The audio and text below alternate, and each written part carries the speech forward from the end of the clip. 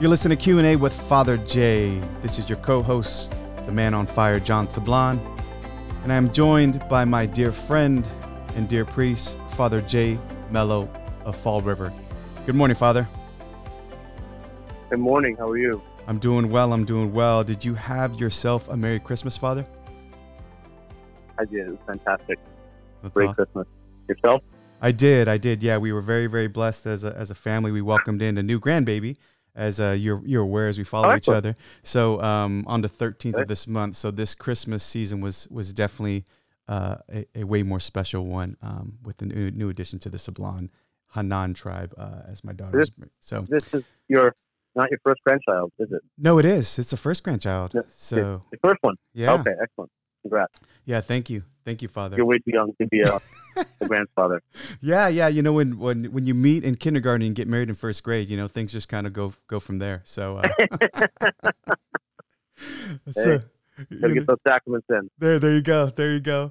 Well, hey, Father, you know, thanks for joining me on this new venture. And for those that are listening, this is the first episode of Q&A with Father Jay, and this is really Father and my attempt at being a resource out there for the faithful, and maybe those that are not even faithful at all, don't believe in God, but just want a resource to get some clarity, some answers to some questions they may have about both faith and life. And so just kind of wanted to use this first episode, Father, as an opportunity for our listeners and growing listeners to get to know you and I.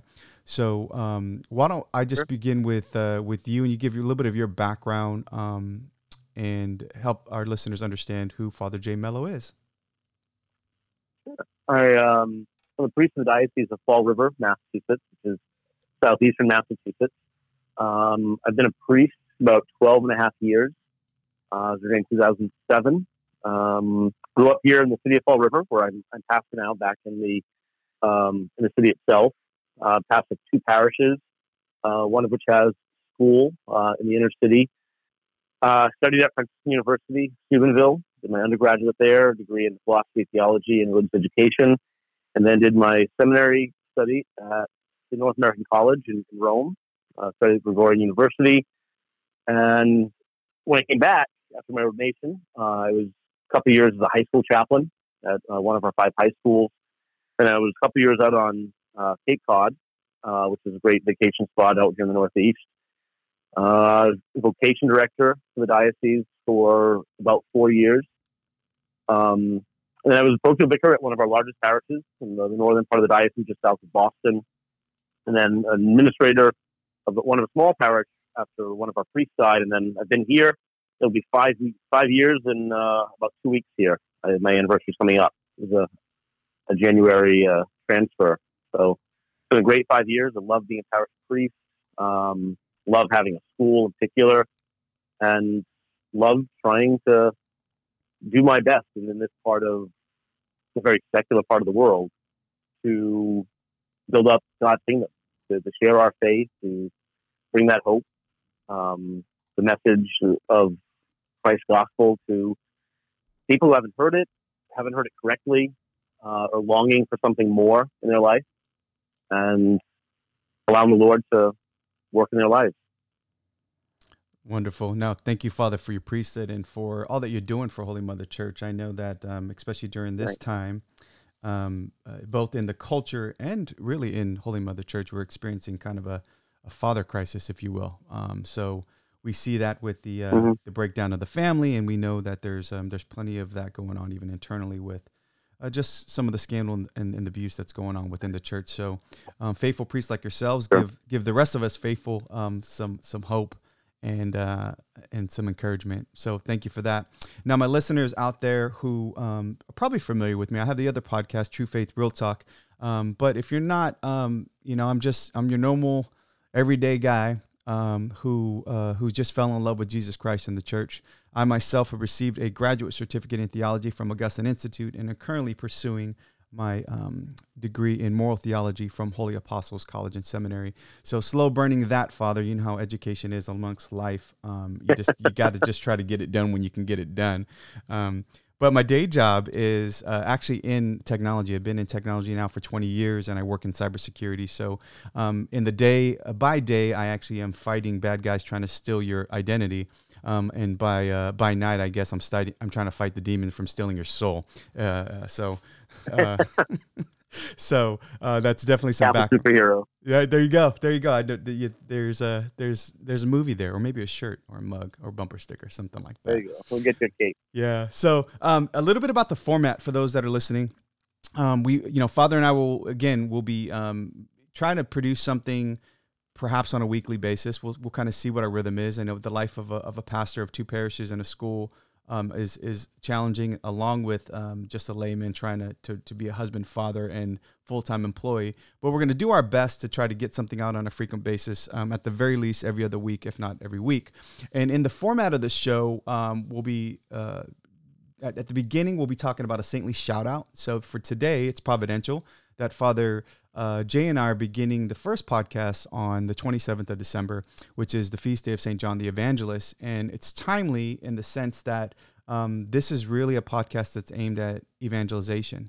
What a great model for us. St. John was the beloved disciple. He was in the trusted circle of 3.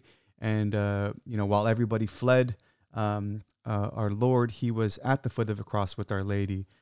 So we just ask for the special intercession of St. John the Evangelist as Father Jay and I begin this journey on Q&A with Father Jay. So, Father, one of the things we were talking about before we started this episode was just the need for a podcast like this. And perhaps Sure. you can talk about, your perspective. You hear it a lot in the Catholic realm, whether it be in the news or the media, whatever platforms that are out there, about just what we've been experiencing in the last 50, 60 years when it comes to catechesis and evangelization. Can you speak to, from your perspective, what you've seen in the last 50 to 60 years as it relates to evangelization and just the faithful, before we get into the studies that will kind of show where we are today? Sure. But just for clarity, for those who follow you, don't follow me, I'm really not that old, so I can't speak the last 60 years. but I'm thinking that I'm some old retired priest here.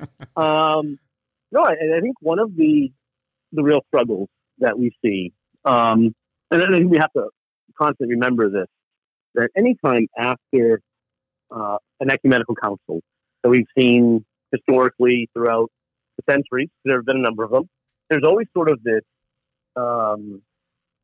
turmoil in the church, I guess you could say, or there's this uneasiness before the council, leading up to it. People are like, what's the council going to decide? Is the council going to change something?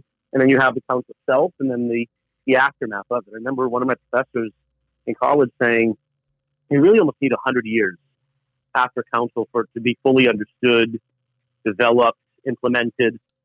And so we find ourselves, 50, 60 years after the Second Vatican Council. And a council, unlike many that we've had throughout history, that, the whole purpose of it was, how do we take the ancient faith that the churches professed, that people have believed and practiced, and how do we put it in more modern terms? We weren't changing anything about faith, the content of it. We were changing how it was articulated, which needs to always be done, right? There's this updating of how do you say things in a new way that the modern world will be able to understand and comprehend. But there was obviously, as Pope Benedict described many times, sort of this break in this continuity. Like that, some would almost want the hermeneutic of discontinuity to say, like, everything that happened before 1962 is sort of gone now. We're just like starting all over. It says no. We're constantly building upon our past. We're not abandoning our tradition, our heritage, our culture. But in some circles of the world, that did happen.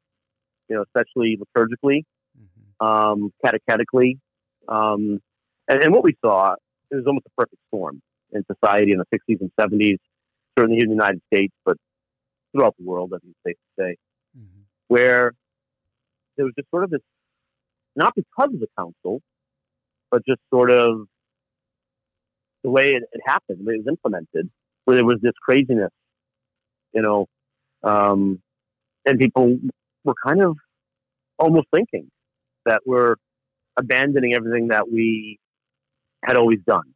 And so liturgically, it's kind of where it's most visible.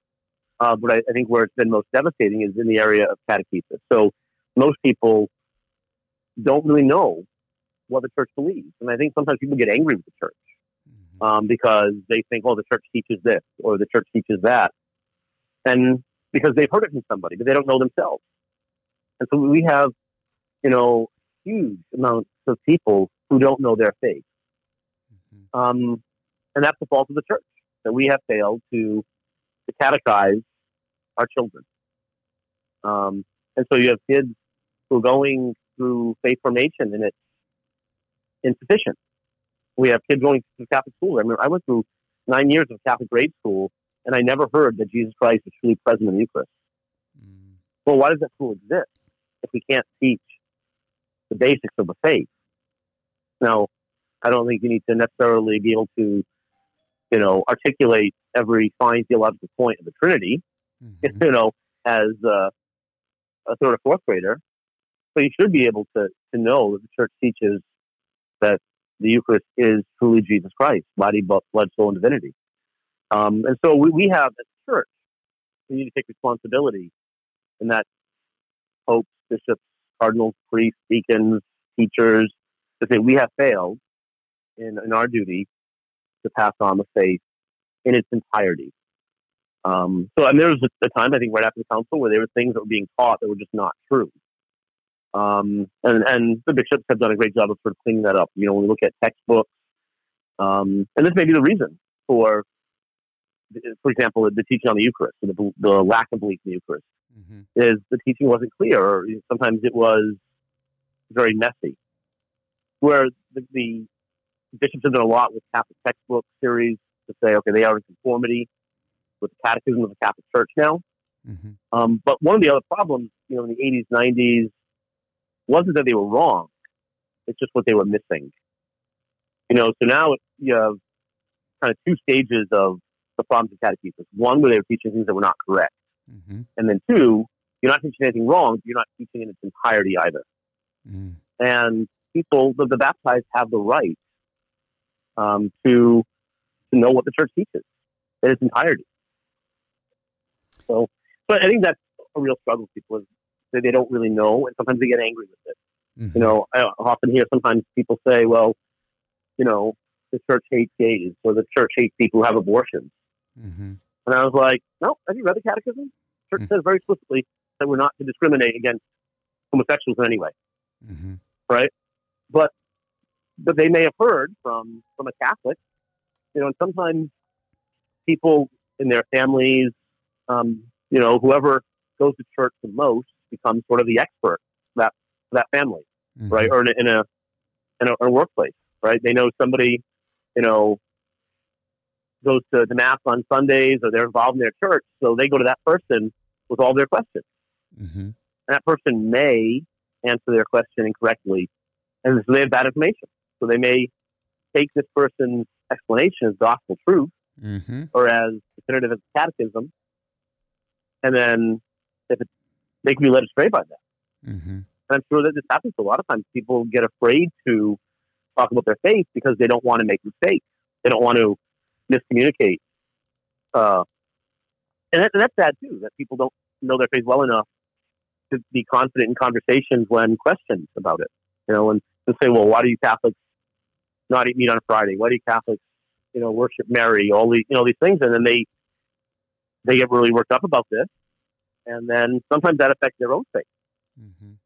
With instead of them evangelizing, they are being evangelized by others in the wrong way. Yeah, you can see. So that's, I think, some of the.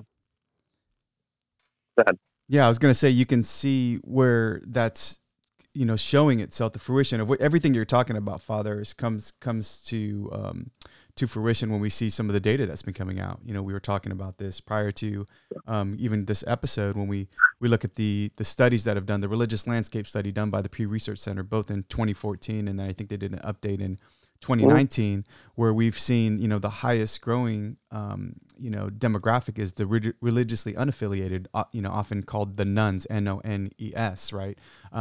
They're up to 26% now. And you see, whereas Catholics in particular are taking a big dip, where there's, we're down to 1 in 5 adults now are Catholic. And we probably would even question how Catholic are they, right? So they may identify as Catholics, but that's also taking a dip. So every religious affiliation is on the decline, with the exception of the religiously unaffiliated. And, we know in statistics will show you that for every one person that will be confirmed, this year, 6.5 will leave.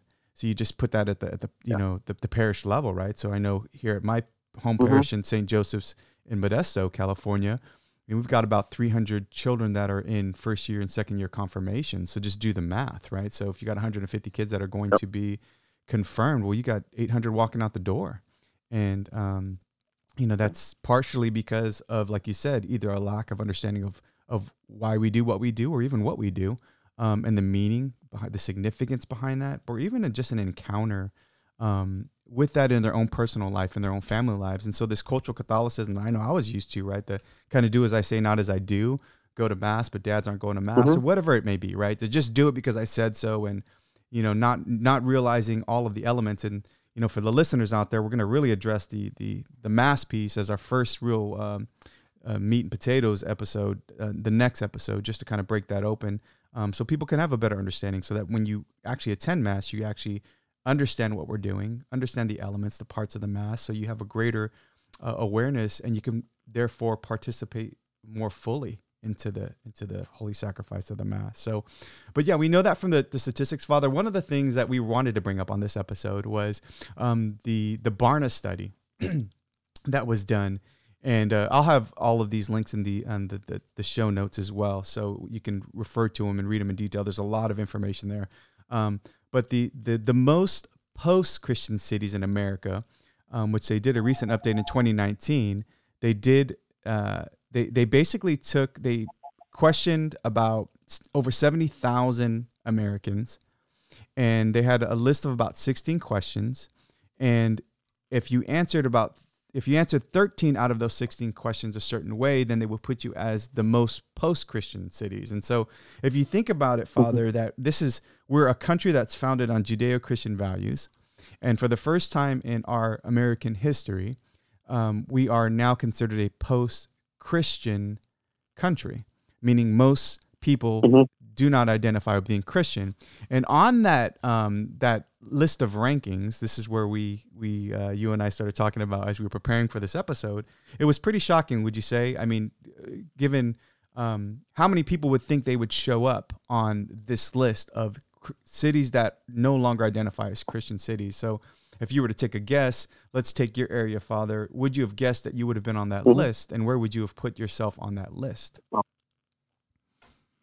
Yeah, no, exactly. I mean, I think if we think about some of the most Catholic places in the United States, historically in the last 200 years, New England is clearly, percentage-wise, one of the biggest hubs of Catholicism in the country. And you look at that list, and you say the top 5 post-Christian are all dioceses in the Northeast, all New England. And is it shocking to me? No. It's disappointing, absolutely. Because I think there are a number of factors that go into this. One of them is obviously he's done a poor job of catechizing people. That's huge. Obviously, the scandals, are going to be with us for a long time. The fact that I'm pretty certain that the rest of my life, my priesthood, the memory of, what happened in Boston first in the early 2000s, will be with us for a long time. It's going to take a long time. It's going to take a lot of hard work on behalf of the church, especially priests, to regain that trust, to help people see that those people who started the church, have scarred people's faith, who have hurt children, that's not all of us. There are many of us who, yes, we're imperfect, yes, we're sinners, but we are equally as disgusted by that. I don't know if we had this conversation in the past, or this example. I remember one time I was getting off of a plane flying into Boston from back from Rome, and I was wearing my clerical attire in the airport, and someone comes over to me and says, "Father, I'm angry with the church. I'm angry with priests." Mm. And I looked at him, I took a deep breath, and I said, "Yeah, me too." Mm-hmm. And he was a bit disarmed by it and taken back by that. Mm-hmm. And I'm like, "Look, I'm a young priest. Like, all of these things that happened in the 50s, 60s, 70s, 80s, whatever, I get it. Like, I'm going to give my life to this because I believe in our Lord. I believe in His church. And I believe that that's not who we are." And it's sad that when a lot of people see a priest or they think of the church, the first thing they think of is scandals. Mm-hmm. So that's going to be a huge part of it, especially here in New England.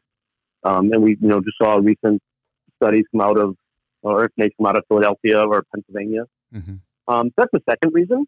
And I think the third contributing factor to this is one that a lot of people don't want to talk about. It sounds a bit accusatory. But I think the younger generation or people today, one of the things that no one wants to be is a hypocrite, Mm-hmm. right? No one wants to be accused of being disingenuous and so I think a lot of people, they don't believe in the gospel because they've not been evangelized, they've not been catechized, they don't understand why. Mm-hmm. But they don't want to go to church because they know they're not living according to the gospel of Jesus Christ, the commandments. And so they feel hypocritical. It's like, what? I'm living with my boyfriend, my girlfriend, if I'm doing this, I'm doing that, and I'm sinning. When we go to church, we're confronted before God of what we're doing in our own life. Mm-hmm. I think a lot of people would just rather not deal with that. And I think it's one of the factors that a lot of people don't want to talk about. That it's not just that people are not going to church. I mean, people are just living, embracing, and celebrating sin Mm-hmm. in a much greater way. And I think many people are afraid to talk about that part of it. No, you bring up a great point, Father. But I think when you're confronted with truth, right? You're automatic. You have to do something with that, right? So if you're convicted, here you are in church, which is supposed to be a holy place where you encounter God, and you're gonna, if you are living contrary to that, why would you want to be there, right? It's like going to be pouring hot coals all over your head. Mm-hmm. And people are, quite honestly, if we are honest with ourselves in our broken and fallen nature, you know what? We are very comfortable in sin. It's celebrated by the media, it's celebrated by culture. And you know what? I'm going to start to, the evil one and his minions likes to convince us that we are justified in the seeking of that sin or the experiencing of that sin. And now it's even getting worse, right? Where we're being told that the devil isn't real and, what you're doing isn't really sinful. It's how you were raised or, whatever, garbage that's being, spewed out of there. So, I think it speaks to, Father, that the reason why, ultimately it circles back to the reason why we want to do Q&A with Father Jay, is that we can provide a resource here for the faithful, for others, for those that may be struggling with Holy Mother Church, like most of us are, both the faithful and non alike, with what's going on, that you can actually have a solid, a resource that you can go to and ask questions in a very safe and even anonymous way, really, that we can help address some of those questions and help, provide some clarity and provide some reassurance. And remember that, for Father Jay, I think I speak for both of us, Father, that, we are Catholic because we believe that Jesus Christ is the Son of God, and we believe that this is the one true church that He started. You wouldn't have given your life the way you did and have and continue to if you didn't believe that. And the same thing with me is, I once was a wayward soul, and now I found God and I found His bride, and I'm part of that. And so I think this is for all of those that are out there listening, an opportunity for you to grow in your faith, to learn your faith, to ask questions, to really wrestle with some of these things that may be difficult. I believe wholeheartedly in everything that the church teaches and professes. And I don't even know everything that it does, but I believe in He who is God, Jesus Christ in particular, that what He's given us through Holy Mother Church is the truth and is what is best for me to get back to the beatific vision, seeing our Lord one day. Right. So, so Father, that's go ahead, Father. I was just thinking one thing as you're saying this, of those who are struggling with their faith or, struggling with the church during these times. We mentioned that, the shout out to the saints. St. John, I think is a great one for us to, start off with here. for many reasons, right? I mean, he wrote one of the Gospels, so he's an evangelist, one of the apostles who was with our Lord. But you're right, when everyone else abandoned our Lord, it was John, who was the youngest, right, who stood with Mary at the foot of the cross. And so I think it's a great spiritual reflection for all of us. And people say, Father, what are we to do? And it's like maybe they're struggling, they don't understand, or they're confused by or bothered by things that Pope Francis says or does, or things going on in their own diocese, their own parish. And they know they love the Lord. They know that they love being Catholic, and it's like being in the boat, right? And the waves are crashing in, and like, Jesus, wake up, right? And what are we to do? And I heard a great reflection on this by Archbishop Sample from Portland, Oregon, this summer at a conference at Steubenville. And he's like, what are we to do during these difficult times? He said, we are to be like St. John. We are to stand at the foot of the cross, shoulder to shoulder with our Blessed Mother, and looking at our Lord. He said, St. John and Mary looked at Christ being crucified, his body beaten and mocked and spat upon and bruised and bloody. Well, the church is the body of Christ. And right now, it has been bruised and spat upon and disfigured by the sinfulness of her members, and most sadly by her own priests, her own bishops. And so what are we to do? We have to keep our eyes fixed on our Lord. That's always what we're to do. That's the answer to everything, right? But in these times, in a very special way, to stand with our Blessed Mother, keeping our eyes fixed on the Lord. That's my advice to everyone. They're like, oh, what do we do in these times? That's my advice to my brother priest. And it's like, gosh, sometimes we just want to give up. And that question, is it worth it? Of course it is. It's always worth it to be with our Lord. And so we keep our eyes fixed on him. So, and I think that's, when we talk about St. John, that's kind of where we need to focus our attention. I mean, of all the great things he wrote, all the, great things that he did, what a wonderful example he gave us at the foot of the cross, saying, I'm not going anywhere. But it was easy to run. Peter took off. Peter denied him. Judas betrayed him, and the others, they were scared. They didn't know what to do, and they all left. And he stood there. And that's what we're to do. Amen, Father. Yeah, we need to cling to our Lord and to our Blessed Mother, but to the lives of the saints who also lived, right, earthly lives like we do, struggle with the same things we do, put on their pants and bleed just like we do, but also kept the faith and endured. So, well, thank you, Father. This has been a great first episode. And before I kind of go into what's up next, could you mind giving us your priestly blessing? Because I don't want to interrupt it with our theme music. You know what I mean? Sure. Through the intercession of our Blessed Mother and St. Michael the Archangel and St. Joseph, may Almighty God bless all of you who are listening. In the name of the Father, the Son, and the Holy Spirit. Amen. God bless you. Thank you, Father. So we want to make sure that everyone who is listening is invited to join the show and engage in the show, and you can do that in a couple of different ways. You can catch both Father Jay and I on social media, but the best way to do it, and you can just leave a comment, you can private message either one of us. John J. Sablon is my handle. Father, is it Father J. Mello? Father J. Mello, yep. Okay, Father J. Mello. And then you can also just send an email to info@johnsablon.com. So until next time, when we talk about the Mass, we just want to wish all of you a blessed day. And until then, get holy or die trying.